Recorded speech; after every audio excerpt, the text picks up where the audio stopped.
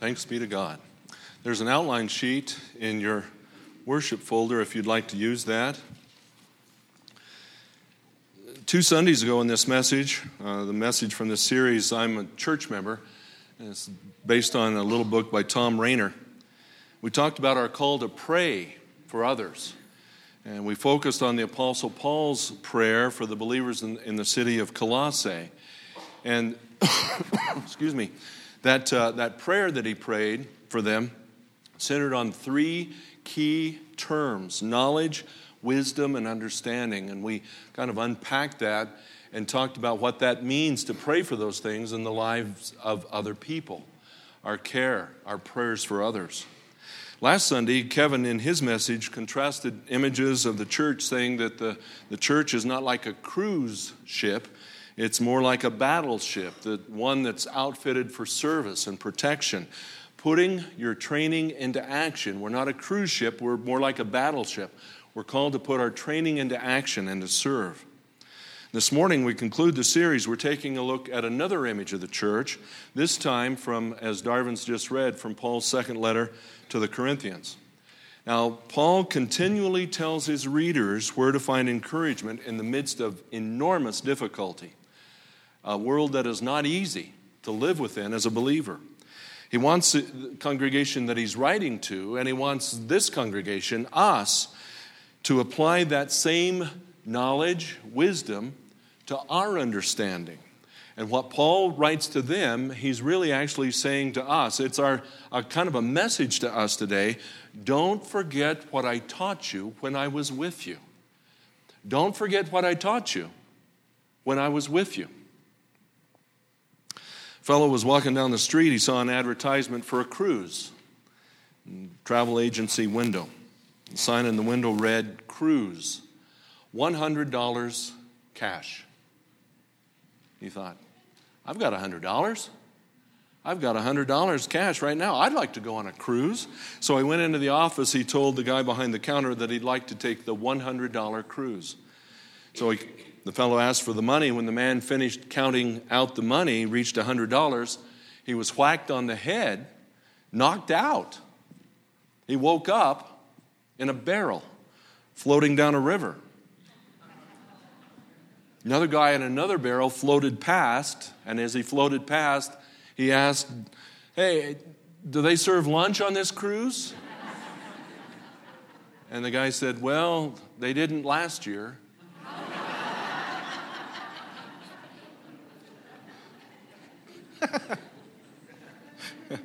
Now, who said that? It's bad. That's bad. Okay? That's a good story. Okay? There's a point. Okay? It's one thing not to know. It's one thing not to know. It's another to know and not learn. Now, here in 2 Corinthians, Paul keeps reminding the church of the various ways that the Lord's Spirit is at work, what they already knew, what they already know, what they're to learn, remember, how they're meant to live and serve. Now, Tom Rainer in his book tells us that the church is not a country club. We've been reminded that we're not a cruise ship, whether it's luxury, barrel, or otherwise. And what the Apostle Paul adds to that and lets us know is that we're to gladly treasure our ministry, our service, together as the church. We're to share something in common at the deepest level of human experience. In fact, it's God who's at work within us, helping us to share something in common that's at the deepest level of anything that we'll ever experience as a human being this side of heaven. It's our experience of God Himself. Our experience of God Himself. Now, being in the church together, then, is a gift from God. Rainer says, a gift that we should treasure with great joy and anticipation. Be thankful for the Lord's work in and through us as His church. What Paul begins to write about then is God's work in them, in us, His empowering work within us. But that's really not what was going on in Corinth, and that was why he was writing. Paul's ministry was under attack in Corinth. His authority as an apostle, his methods, his honesty, all of that were being questioned. And so he writes to validate his ministry, and he writes to call the church back to God. Instead of attempting a kind of one-upsmanship, responding to his opponents, he reminds them that it's God's Spirit who comes alongside us, reveals his power in weakness, that self-sufficiency, self-absorption, self-security are never solid or steady foundations for our life of service. Wrapped up in ourselves, self-absorption, self-security, none of that is a steady, sturdy foundation. And then he writes the little word, therefore. Therefore, and I've told you through the years, one of the things you want to remember is that when you read the word therefore, you want to know what it's there for, right? Therefore, since we have this ministry, he's reminded them, it's this: the Lord's Spirit is at work to prompt us. He's at work to prompt us. That's really the first verse. We've received mercy, we do not lose heart. Now, the Greek of that can mean anything from not being discouraged to not acting like a coward. We don't lose heart. Discouragement or cowardice. But all of this underscores what he's been telling them. His confidence is not in his own ability. God's Spirit is at work within us, prompting us to stay steady. When trouble comes, we always have options.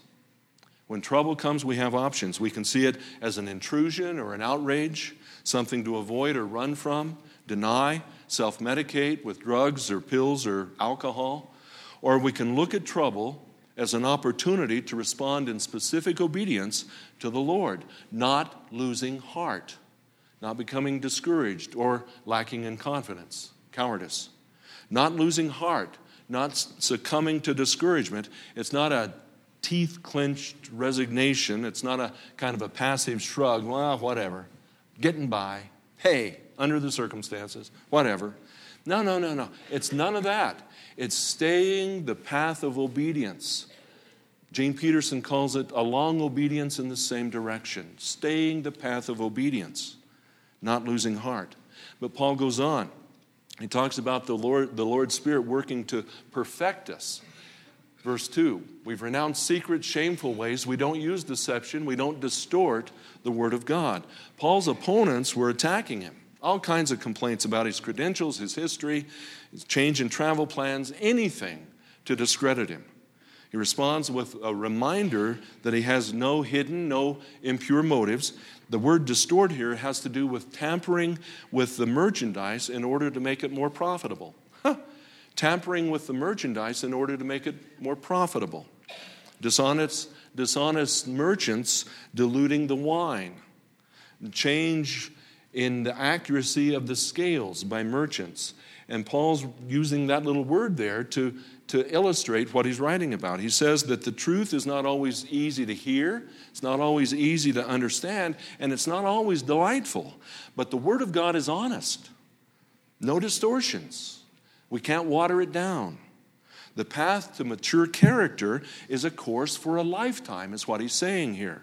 And it's a course that's meant to perfect us, to make us new, to make us different, to make us godly, to set us apart in this world, to set us apart, not to stay apart from the world, but to move into the world with God's message of love, the gospel of Jesus. So all of this is dependent on the mercy of God, is what he's saying, the grace of our Lord Jesus Christ. And then he goes on and he says, God's always at work to help us to proclaim his word. We don't preach ourselves. Jesus Christ as Lord, ourselves as your servants for Jesus' sake. So again, Paul's reminded them that he's with them. When he was with them in Corinth, he didn't try to present the gospel with any kind of profound, eloquent phrasing. He simply just announced the truth. He declared the essential truth. What's that? Jesus' death on the cross provides life and salvation for all who believe and trust in him. That's the essential truth of the gospel. Jesus' death on the cross provides life and salvation for all who will believe and trust in him. Now, Paul's own authority was under attack. He simply says once again that he's actually under the authority of Jesus. So he's not proclaiming his own authority. He says, I'm under the authority of Jesus. And he says to his opponents, you're absolutely right. You're right. I don't amount to much. I just don't amount to much. But Jesus, hey, that's a different story. He's the one I proclaim. He's the one I serve. He's the one I live for. And he's the one that if I need to, he's the one I'll die for. His good news is my treasure. His good news is my treasure, and I'm just a little hunk of clay. I'm just a little hunk of clay. Now, what he does next is he contrasts the treasure and the container. And it's an absolutely amazing and dramatic contrast here. It's a disproportionate incongruity. Isn't that kind of fun? Have you said that somewhere along the line this past week? Well, that's a disproportionate incongruity. Guys, your wife probably said that to you at some point this week. Okay? What's it mean? It means treasure in a cracked pot. Okay? It's like placing a priceless work of art into a cheap frame. It's like placing a magnificent and exquisite jewel into a flimsy container. It's like putting a golden crown in a dusty box. Yesterday, our son-in-law Isaac and I were cleaning out the garage. We had a number of Andy's tools were in the garage. I'm not a craftsman like Andy was, and Isaac knows how to use them. There's a drill press and saws and things. And so we were loading up tools and materials for Isaac to use. And we came across in the back of a shelf a little wooden box, dusty. The hinge was broken. We opened it up, and inside were pictures of Andy's son, our grandson Tristan, when he was a baby. Just a number. I'd never seen those pictures before. It was a treasure. We opened up a little dusty box and found a treasure. Paul says that that's what God does. He hides treasure inside us, little cracked pots, little dusty boxes, okay? Just little hunks of clay. It's an amazing thing because on the one hand, there's the magnificence of the Lord's amazing grace, and it's poured out on the likes of sinful human hearts. There's the immensity of the incredible good news of eternal life through Jesus that's entrusted to the likes of me and you, us, the church. There must be some reason. There must be some reason, some purpose behind it. And Paul says, yes, there is. There sure is. So that the world can see that in the Christian message, in all of its victories over the world, the flesh, and the devil, in all of its triumphs of people whose lives have been amazingly transformed down through all the ages, all the sacrificing work of the mission of the church, everything that is high and holy and divine in the universe cannot be explained in terms of human skill, human virtue, human prowess, human ability. The only explanation must be God. Must be God. And Paul says that's the contrast. That's it. That's the contrast between the treasure and the container. Now, look at what he says then about the treasure. We have this treasure. He takes the illustration directly from Jesus' teaching. Jesus said the kingdom of heaven is like a merchant looking for treasure, for fine pearls. When he found one of great value, he went away and sold everything he had and bought it. Now, Paul takes this directly from Jesus. Jesus talked about a merchant, found a perfect pearl, more wonderful than he had ever dared to dream. And when he found it, he sold everything else to buy this one exquisite jewel, this pearl. Now, we're not meant to press the details to make it seem as if we buy our way into God's favor, as if we purchase the kingdom. That's not it. That's not the intent, and that's certainly not the truth. What Paul and Jesus want us to understand is the immense value of the message that frees us from our sin, that offers us life now and life forever, that gives us the hope and the comfort of an empowering Holy Spirit actually living within us. Just think about the gospel then. Think about the good news of Jesus Christ and what it offers. It comes to somebody who's beginning to wonder if life is even worth living, and it says, take courage, I've overcome the world. And it comes to another who's weighed down over some guilt, some sin from the past, some wrong, and it declares your past is not only forgiven, it's forgotten. It comes to somebody who's worried or troubled or anxious about the condition of the world these days. It promises, my peace I give to you, not like the world gives. Let not your heart be troubled. Don't let it even be afraid. The treasure is God's action in taking all the tragic wrong of this old world, God taking that on his heart, defeating the powers of darkness, shattering the power of sin, and setting prisoners like us free. Now, that's the treasure. But then he contrasts that with the container. What about the other side of the contrast? The treasure is found where? In jars of clay, in earthen vessels. Good grief. How incongruent is that? And that's exactly what the Corinthians were saying. Corinth was a culture center, sophisticated city of wealth. It had an abundance of eloquent orators, countless patrons of the arts, hotshot sports idols. Paul comes along, bald, short, knobby-kneed, not much to look at, not much to listen to. And then he has the absolute audacity to say, actually, folks, you know what? You're not much either. You're not much either.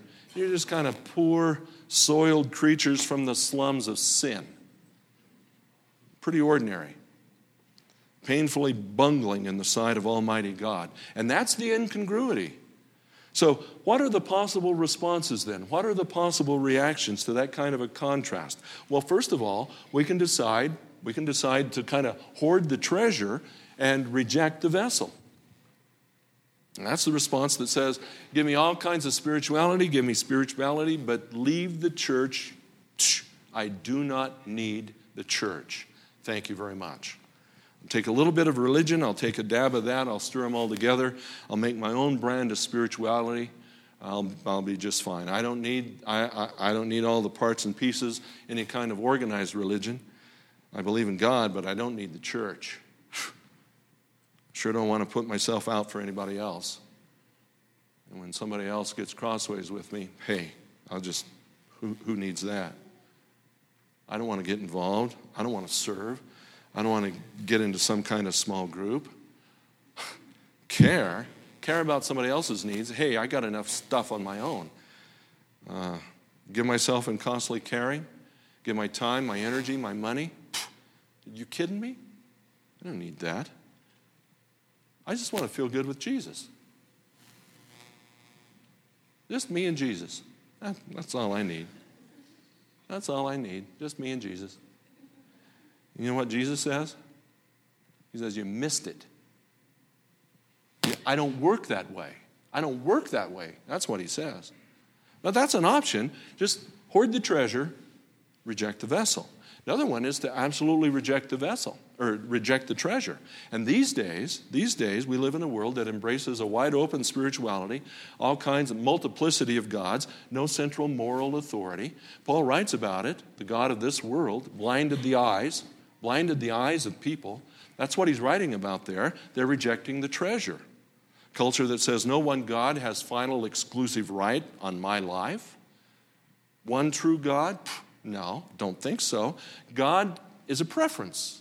God's an option. God is a preference. He's not the singular, preeminent, almighty God of my life, Lord of my life. No.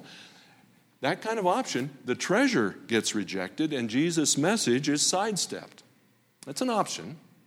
There's another one, misplaced confidence in the vessel itself. That's where we begin to believe that the church is sufficient for God rather than that God should be sufficient for the church.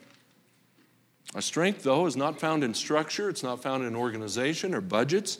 The fact is, our strength will never be equal to the task, no matter what the old hymn might declare. Paul tells the Corinthians that God's power is made perfect. How? Made perfect how? Well, just get stronger. No, that's not what he writes. God's power is made perfect how? Where? Weakness. Weakness? Okay, that's the next option that he writes about. That's the one. He says, recognize the purpose in the weakness. Now, every one of us then is a servant of the Lord in the ups and downs, good times and bad. That's what he writes, verse 7. To show that this all-surpassing power is from God, not from us. What's he saying? The treasure has been entrusted to us not by mistake, not because nothing better is available. The treasure's within us deliberately. The treasure's within us on purpose, because God chooses it to be so. He decides to build his kingdom not by human strength, but by his strength working in us and then through us and empowering us through his Holy Spirit. Now, the problem with the Christians in Corinth was that there was too much Corinth in the Christians. And Paul says, put yourself in its proper place. Put yourself in its proper place and let Jesus put Jesus in his. Well, what does all this mean for us? It means that even when during the times that I'm feeling defeated or troubled or terribly unlike Jesus, who called me to be his witness, no matter what, that even in that tough experience of emptying myself, the Lord can then fill me with his Spirit again, and with his power cause me to be more than I could ever be apart from him. What does this mean for us? What's this mean for us? It means that God intends that we use the trouble of our lives to display his glory. Not to get mad, not to get all petulant and testy. Well, I'll just... No. God means for us to use even the trouble in our lives to display his glory. What's this mean for us? It means the Lord cares more for our character than he does our comfort. What's this mean for us? It means that the power of God is unleashed when the people of God go through sorrow or suffering, but still give thanks and glory to him. It means that you and I are meant to serve the Lord in ministry and service, in useful work dedicated to his glory. We're thankful for the gift of salvation, and then we show and live that thankfulness as church members in appreciation, love, devotion, honor, forgiveness, encouragement, hospitality, prayer, going the extra mile, turning the other cheek, giving ourselves, our time, our energy, showing up to teach little kiddos, going to a hospital room if somebody's ill or dying, speaking out for justice, caring for somebody else. All the ways and means that you and I find ourselves just day by day through all the ups and downs of life. Just being his vessel. As vessels, we pour God's Spirit, the Spirit's gift of loving service, out onto the hurts and ills of society. We're poured out into the life of our culture. Our lives are poured out as vessels. As vessels, we're poured out into the lives of the folks that are around us. We're not perfect. Not a one of us. Clay pots leak. They chip. They aren't all that attractive. By design, they are not ornamental, but meant to be functional and to serve a purpose. Look at how Paul says it in Romans. In Christ, we who are many form one body, and each member belongs to all the others. What's he saying? Our gifts belong to each other. So we want to humbly, gratefully present ourselves to serve the needs of a whole body in ways that are most helpful. As believers, church members, we're called to a local body. As believers, we're called to a local body of church membership. Membership. Membership means that's where we're united. We're united and we're committed to one another. Membership, where our Christian character is shaped and transformed. Membership, where our spiritual gifts are developed and exercised. Membership, where we pray for each other and then we pray for the world that Jesus died to save. And we do this all as his members of his body. We do this all through all the seasons of life and faith. If we do not grasp this mission,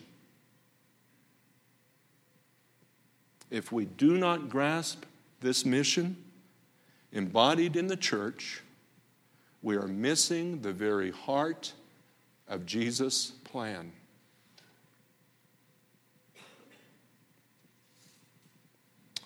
And so,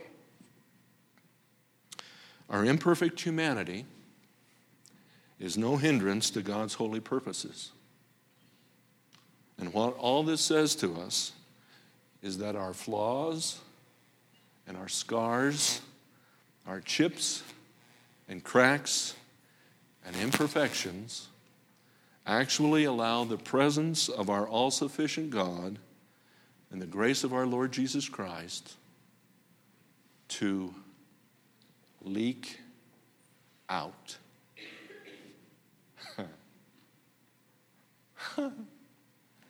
Just leak. You can take it as a little motto. Leak through the week. Let's bow together in prayer.